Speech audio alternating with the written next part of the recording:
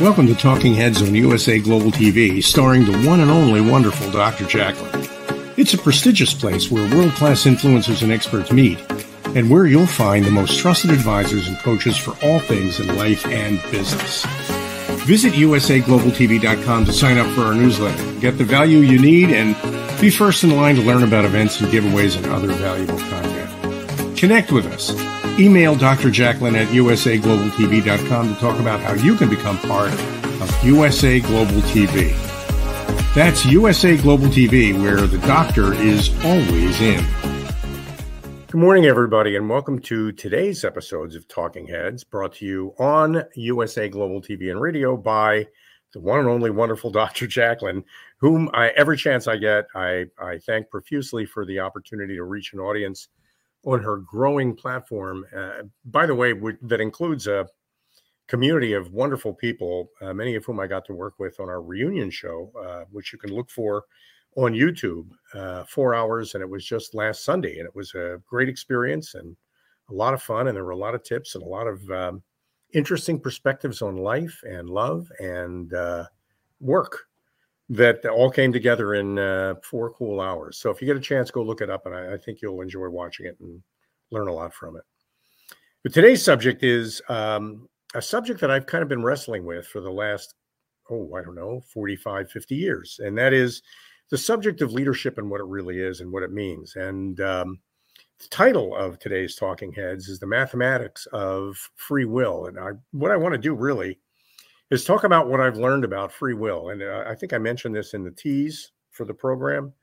The real problem with free will that we'll all agree is that everybody has it, not just you. It would be great if the only example of free will in the whole world was your own, and that everybody just willfully and dutifully did whatever it is you wanted them to do. That would be terrific. But in fact, nothing ever works that way. And the more complex our society becomes and the more complex the jobs we do become, the harder it is to just get people to do what you want. And what I've learned, and I'll show you the math behind that, what I've learned is that while you can't get people to do what you want, you can inspire them to do the right thing. And often the way they do the right thing is not at all the way you would do it, but better. And you want to leave yourself open to that. So Dr. Jacqueline is producing our program today. And with her permission, I'd like to bring up my first slide. I'll try not to work too hard on slides. And I want to talk about things we buy and what we want from them. Now, what you'll see here is a variety of products. It happens that I own an iPhone. I kind of like it a lot. You might own a teapot. You might book a cruise for yourself. You might own a laptop. All right. When you buy something, whether it's an experience or an object or a tool, whatever that thing is, you have in your head a set of expectations of that object, what it's going to provide you, how it's going to deliver for you. And that set of expectations, we're going to use the number 1 to represent. 1. The probability 1 means you know something's going to happen. You don't know what it is. You have a set of expectations, but you know, I bought this thing and I'm going to use it. And when I do, something is going to happen. Okay, we know that. So the probability, by the way, I have to apologize for the people out there who are math oriented. The math here is really mostly for expository purposes and not necessarily a math lesson, but you'll see what I mean as we go through this. So whenever I buy into anything, whenever I make any kind of a commitment, whenever we'll see a little later on, hire somebody or work with somebody or partner up with somebody, I have a set of expectations for that, whatever that might be. And we're going to use the number 1 to represent that. Okay, so let's keep going. How do we get number 1? Where does number 1 come from? Well, it comes from, first of all, the probability that this thing that I bought, whether it's an iPhone or a teapot, will do what I expect it to do. I'm using a really simple coefficient here, probability P, subscript E. So what we're really talking about here is this is the probability that the thing that I bought will do what I paid for and will do what I bought it for. Okay, that's the probability. Ideally, we want that to be 1. In other words, it would be great if my iPhone always worked exactly the way I expected it to, did only the things I expected it to, never failed at doing any of those things. That would be terrific. Now, I can tell you from experience as an iPhone user, it is a wonderful device. You can do a million things with it. often one of the things you just can't seem to be able to do with it is actually make a telephone call. So if I were going to ding my iPhone in any way, and probably what I'm doing really is dinging my carrier, if I were going to ding the experience of my iPhone in any way, it would be that every now and then I just can't make a call with it. Everything else I can do, but I just can't use it as a phone. So maybe they shouldn't call it an iPhone. I don't know. Anyway, the truth is I would love for the expected probability of my iPhone to be 1, but it's usually something less than that, not quite 1, which raises the next point. So there are really 2 probabilities in an iPhone. The probability that it'll do what I want it to do, and the probability that it'll disappoint me in some way. So most of the time, the probability of the iPhone is that it'll meet my expectations. I like it. I bought several of them. It costs a lot of money, and I believe they're worth it. I have a lot of respect for the people that engineer it. I think the design is excellent. That's why I keep buying them. Never mind the fact that every now and then when I go to make a call, I just can't. And sometimes it's the phone, sometimes it's a carrier. I don't know what the difference is. I shouldn't have to. You take these 2 factors and you add them together and you get 1.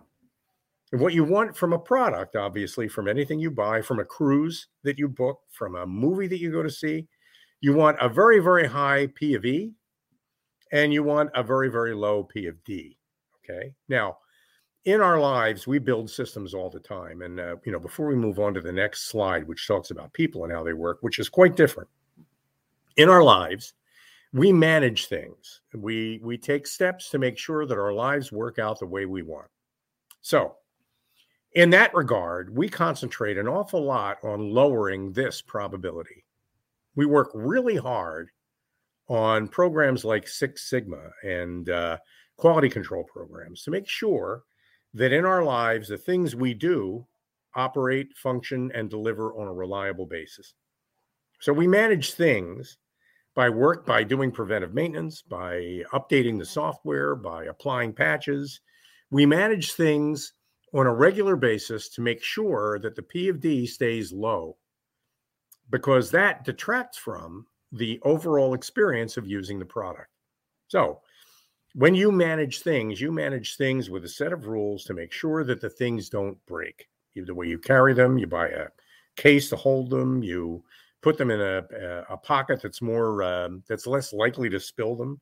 The steps that you take to make sure that your car keeps running, that your cell phone works, all those steps are what we use to manage P of D, because in inanimate objects, really the only alternative we have there really is to manage this percentage, this probability. So P of E is what you bought.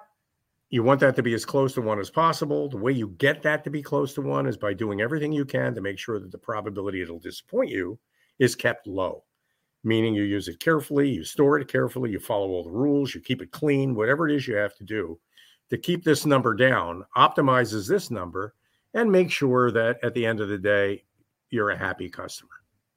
Cool. That's inanimate objects.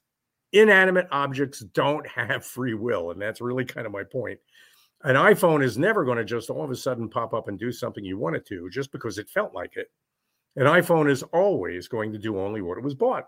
It can do a lot of things. Sometimes the things it does are amazing and surprisingly good, but it's not because it's thinking. And as smart as Siri might appear to be, she's really not all that smart. There are plenty of YouTube videos out there of people who own iPhones screaming at Siri, trying to get Siri to do what they want. Siri's just sort of like not getting the point. So, all right, now we're making a big jump. We're making a jump from inanimate objects and how we manage them to leadership as it relates to animate objects, creatures, people, for example. They also, when you hire them or engage them or work with them or build a relationship with them, they come with a probability set. When I make a friendship with you, when I form a partnership with you, when I hire you as an employee, it's because I believe that there are a list of things that you can do that I'm willing to pay for that'll make my organization more effective or make my business more successful or make my life better. I believe you're going to deliver on the things that you promised that you would do for me. And that probability is, well, whether you do it or not, that probability is 1. I know that hiring you or hooking up with you is going to do something for me. I just don't know what that is yet. Okay, let's break that math down a little bit again. Okay, so To get the one, just like with an inanimate object, we have two probabilities. The probability that you'll do what I hired you to do, meaning do what I expect of you. I hired you to do this job, and every day when I'm watching you work, I can see that you're doing that job. That's the probability that you're doing what I expect you to do. There's also this other probability, like with inanimate objects, that while I'm watching you do your work, it may be that from time to time I may catch you doing something I don't want you to do, or that I didn't pay for you to do, or that has nothing to do at all with what I do for a living and doesn't help me at all, or maybe even has the potential of getting me in trouble. That's the probability that you'll disappoint. Now, let's overlook this third probability here just for a second. Like inanimate objects, people have a probability that they'll do what you expect. And they also have a probability that they'll let you down. They have that. And when we manage people, we tend to manage them the way we manage inanimate objects. We give them a lot of rules. We scream and yell at them, a lot of hollering. We give them performance reviews. We cut their salaries. What we tend to do more than anything is punish behavior that falls into this category. That's called management. We manage people the way we manage things by taking steps to reduce this probability, because when you lower this probability tends to go up. The fewer things you're doing that disappoint me, the more likely you are to do something that I expect you to do that makes me happy. Now, I'm hoping that's making this simple enough so that you can follow, because there's another probability here that I want to explore that exists only in things that have free will. As far as I know, that's at the moment anyway, in any material sense, only people. The probability that you will amaze me, the probability that you will do something that I didn't expect you to do, but that needed to be done. And you did it, by the way, in such an amazing and incredible way that I could never have expected it in the first place. My expectations limited you. By exceeding my expectations, by amazing me, you've actually exceeded my limitations as a boss, as a manager. Remember, your expectations are what limit you. When I limit you with my expectations, what I'm really doing is suppressing this probability. And by treating you the way I treat inanimate objects, by giving you rules and by punishing you when you do things wrong or negatively reinforcing behavior that I don't like, I'm not only reducing the probability that you'll disappoint me, but I'm also reducing the probability that you'll amaze me. This element only comes to the fore when people are given the freedom to behave in a way that they believe is doing the right thing. And that is really the core lesson of today's Talking Heads. The trick to getting people to do what you want them to do is to want them to do the right thing and to inspire them and educate them on what the right thing is by doing that yourself. Now, this is essentially, in my head anyway, the difference between a manager and a leader. A leader is somebody who is managing people without them even knowing it. A leader is somebody who, by modeling the behavior they're looking for, increases the probability that those people that they're leading will amaze them in some way. It also, by the way, has the effect of decreasing the probability that they'll disappoint. People are, when they're appropriately aligned with a goal and a mission and inspired to be their best selves in pursuit of that mission, they do a lot less of the bad things that you don't want them to do, and they do a lot more of the amazing things that you do want them to do, as well as a fair number of the things you expected them to do in the very beginning. Now, why is this important? It's important because when you reach a certain age, hopefully everybody who's watching has already reached that age, when you grow up, you suddenly realize that the people around you have free will just like you do. When they're your children and they do things that amaze you and impress you, those are happy days as a parent. Children just doing what you expect them to do or what they're told to do are nowhere near as impactful to a parent as children who do amazing things, who accomplish incredible things that they weren't expected or told to do. Employees, in a sense, are like children. when they're given the freedom to do wonderful things, and they're rewarded for doing wonderful things and encouraged for to do wonderful things, then they tend to do more of them. And as a result of it, everybody, the outcome probability, which what we're talking about here, that just gets bigger and bigger and bigger as the results we hope for become more and more and more impactful. Now, I'm going to recommend a book, actually 2 books. Author by the name of Robert K. Greenleaf wrote a book called The Servant as Leader, which is easy to find on Amazon. And it is the seminal work. It's the original work that launched the servant leadership movement. And many of you have heard the phrase servant leadership, and you understand what servant leadership is at some level. I was connected with that organization for a while, and I visited them a few times, and I made some presentations to them, and I've learned a few things about servant leadership that they don't always emphasize, which I think is kind of a mistake that they make. Servant leadership is not just about serving people. Servant leadership is about serving a purpose and inviting people to come join you in that service. And when they do, of their own free will, servant leadership means that you'll serve them, give them what they need, help them with whatever they might require, provide them with the resources they need in order to provide that service. So servant leadership isn't what we thought servant leadership was. It's not about serving people. It's about serving a purpose or a cause. And, when you do that, and when you show people that you do that as a leader, it's a phrase we often use in delivering ProFit, which is a team building experience. You'll see highlight the logo for you. We're easy to reach if you are interested in this.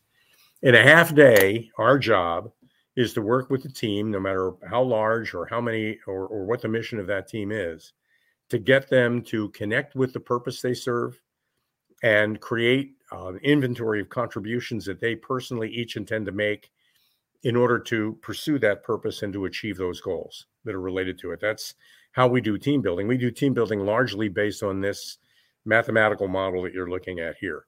Our job in ProFit is to bring out the best in people. That's the probability that they'll amaze you, P of A, which has the effect of reducing the probability they'll disappoint you, and also the effect of increasing the probability that they'll do what you expect of them, that they'll do what you paid them for. It's all about adjusting those probabilities, but not by imposing anything on people. Instead, it's by inspiring something within people that makes them want to do it. It's an old Dale Carnegie quote. The only way really to get people to do what you want them to do is to make them want to do it. This has been known time immemorial. There are ways to coerce people, no doubt about that, but those ways are not sustainable.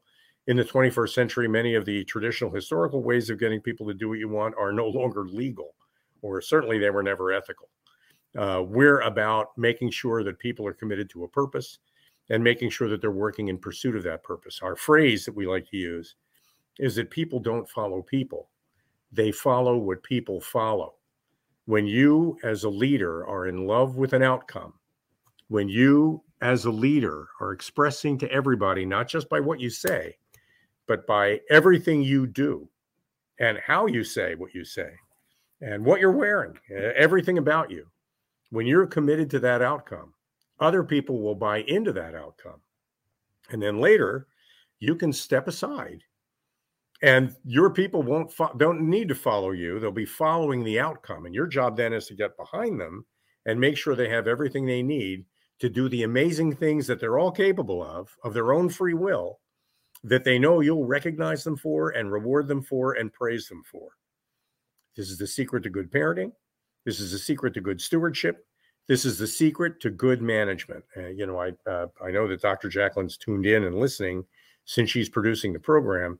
If there's anything I can credit Dr. Jacqueline for, it's in realizing that the people she's assembled in her community have wonderful gifts. By recognizing those gifts, she's pulled together a community of people who want to belong because they feel as though their voice is respected, their gifts are appreciated, and because she's really careful about hitting them with rules, pushing them to a conclusion. She's always open and always asking, what do you think? And what do you think we can do to make this better? That is, in my opinion, leadership, and it works everywhere. And it could be learned. And a place to start is with Robert K. Greenleaf's book, The Servant as Leader. And in that, you'll see references to another book by a German author named Hermann Hesse, who wrote in the 20s and 30s and won a Nobel Prize. He wrote a novella, 90-page book called Journey to the East. And I recommend that because it's an allegory. It's a tale of a group of people who set off on a journey as part of their membership in a guild, a league.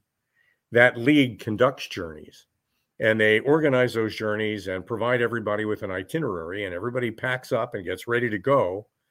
And when they go, and in fact, the author, it's autobiographical, when the author set off on this journey, the first person he met was somebody named Leo. Leo's job on the journey, working for the guild, was to provide service. Leo would make sure the bags were packed. Leo would make sure that the horses were loaded properly. Leo would make sure that the travel plans were set properly. Leo would make sure that everybody left when they were supposed to leave and that they had enough food and water to travel on this journey. And throughout the novel, this novella, Leo, as an important part, as a servant of this team, as an important part of this group, of this voyage, continues to serve it to the point where around 3/4 of the way through the book, when Leo suddenly disappears, the entire journey falls apart. All these high-minded, elite people who are very smart, very well educated, could not pull it together without the lowly servant Leo. And when Leo left, the leadership in the team disappeared, and none of them was able to fill that vacuum, even though they tried.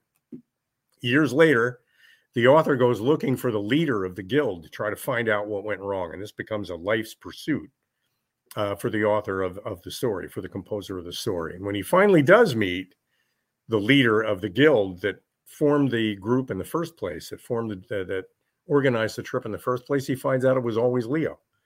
Leo was always the leader of the guild. Leo was never actually the servant. But by serving and loving the destination and the process of the journey, Leo was able to get everybody who participated in the journey to do what they needed to do, to make the contributions that they needed to make the journey a successful one for everybody.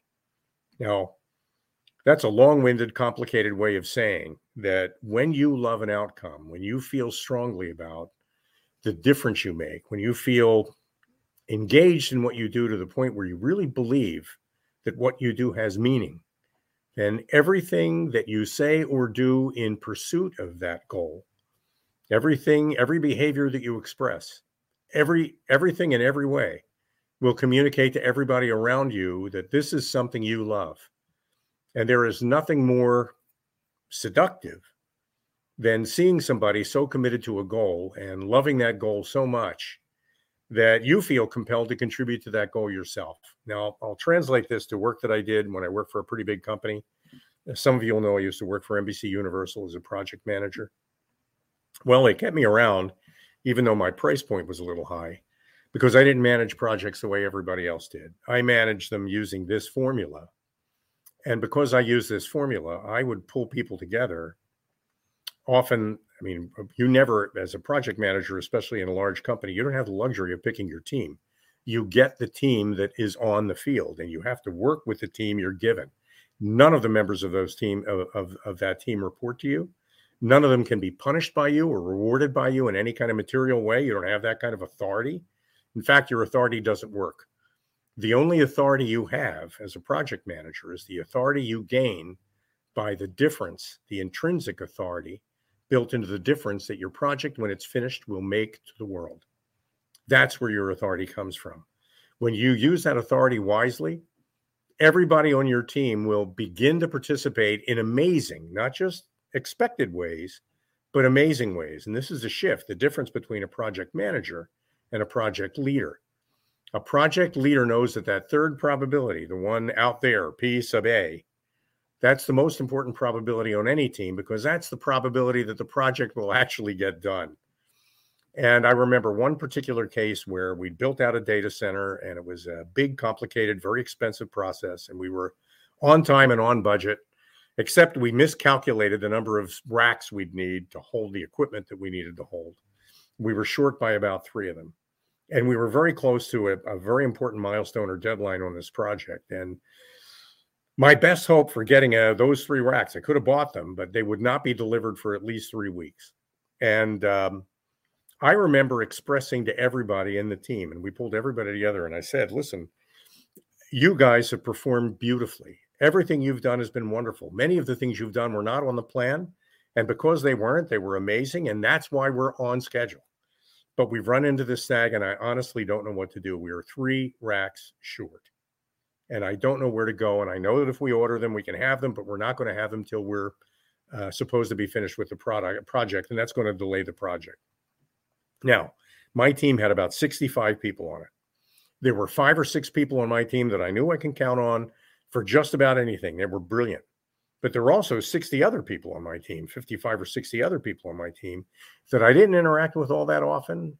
They were less visible than the 5 or 6 experts, but they were important to me. And that's why I had them all in the room. And I looked at all of them and I said, think about this. Let me know what you suggest. And the next morning, when I walked into the data center at 6 o'clock in the morning, wondering what we were going to do to supply those 3 racks, 3 racks were there.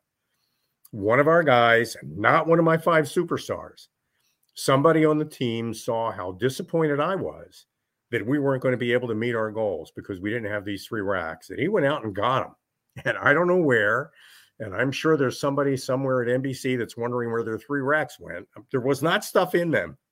But he went out and got 3 racks that were not being used by somebody. And on his own time, in the middle of the night, he moved them from where they were, never told me where they came from, and assembled them in exactly those 3 locations we needed them in, so that the next morning we had the 3. That is the probability of amazement, the P sub A, in action. And I'm telling you that the more you respect the fact that people have free will, the more you respect and love the fact that they love what you love, the more you love that, the more love you put into the process of working with people, the more you'll get out of them every damn time. And that concludes my talking heads for today. And I hope you found it useful. And if you've ever got any questions and want to talk to me, my phone number for Profit is 212-480-3730. You can also reach me by email at al.cini@getbcat.com. And once again, Dr. Jacqueline, thank you for access to your amazing platform. I hope everybody here has found some value in what I was talking about today. I know that it's a subject I enjoy talking about because all success